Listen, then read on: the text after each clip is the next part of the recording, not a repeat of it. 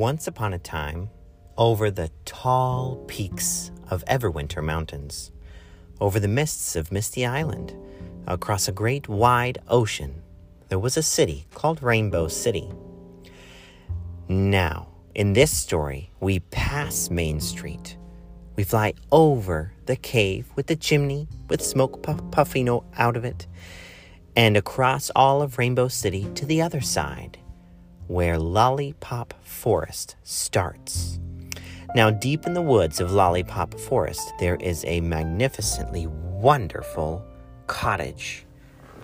Now, this cottage is magnificent and magical because it's made completely out of candy. Now, who do we think lives in this candy cottage? Who do we think? Probably Candy the Lollipop Dragon. And, in fact, we'd be right, because we see Candy sitting on her chair next to her table, getting ready for the day. Now, she has in front of her a very detailed drawing of blueprints, a set of blueprints that are going to be additions to her candy cottage. And she has a collection of friends coming later today. Now, if we were to travel back into Rainbow City, we'd see that the smoke is no longer coming out of the chimney on the cave. And Fred is now getting ready to leave to go visit his friend Candy. He leaves his cave and flies up into the air and across the city to the candy cottage. And sploosh! Out of the large fountain on the end of Main Street, in the middle of town, flies Legsy, the sea dragon, who lives in the fountain. And then, click, click, Mr. Fox leaves his house, gets in his buggy, and waves goodbye to Coy and Shay as he drives out of the town and into the forest, because they're all getting ready to help Candy create the additions on her candy cottage. And if we were to look up, we'd see sparkles in the sky, sparkles and shiny bits, as Sapphire and Sylvia, the glass dragon sisters, fly over the town from their spires to go help Candy build her additions. And they all collect with Candy. And Candy says, "Hello there, welcome everybody. I have the plans for the new additions on my house, and we'll get started as soon as the materials are grown. Now let's all head outside so we can get these materials started."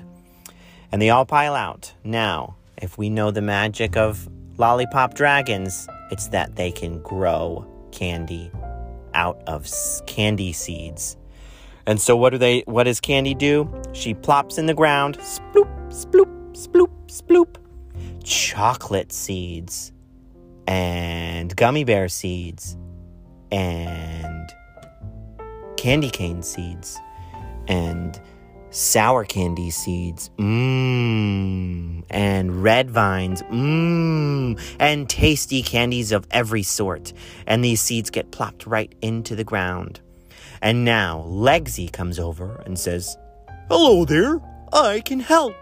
Let me water your seeds." And now sea dragons have magic water breath. And he goes and spreads water all over the candy seeds who are buried in the ground. And then the seeds start to grow, and big chocolate pieces pop out of the ground, and big candy canes shoot from the ground. And all the candy starts to get bigger and bigger. And now all the dragons start chopping down the candy and getting it set up to build the additions onto the cottage. Now there's going to be a workroom, and there's going to be a new kitchen, and there's going to be another bedroom and a playroom. The cottage is going to be turned into a full-blown house. And Candy is directing everybody to get this started. She sets up a big pot, and Fred, with his fire breathing, heats up the pot with chocolate in it so they could use it like cement or glue to get all the pieces of candy set up and smushed and stuck in the right spots to make the candy cane cottage into a candy cane house. And Sapphire and Sylvia use their magic glass dragon techniques to create big panes of windows, big glass sliding doors that Candy can get in and out of her brand new rooms. And they all work super hard and chat and talk together and cooperate with one another. And if they have disagreements, they have long discussions about it and figure out compromises, how they can work together. And the cottage gets bigger with its brand new rooms, and the house gets to be more house-like, and the deliciousness of the candy cane house grows. And then finally, when they put the last door on the new rooms of the candy cane house, Candy comes over, and in her lollipop way, she breathes her cotton candy breath and covers the top of the roof in cotton candy to make it all waterproof, all sticky and shiny. When the rain lands on it, the cotton candy will melt and seal all in the little cracks on the roof and make it super watertight. And so she says, "Thank you, friends, for all of your help today. What a beautiful house you have helped me make." And they all say, "You're welcome, Candy. It was so much fun." And they all go inside for a wonderful dinner together. The end.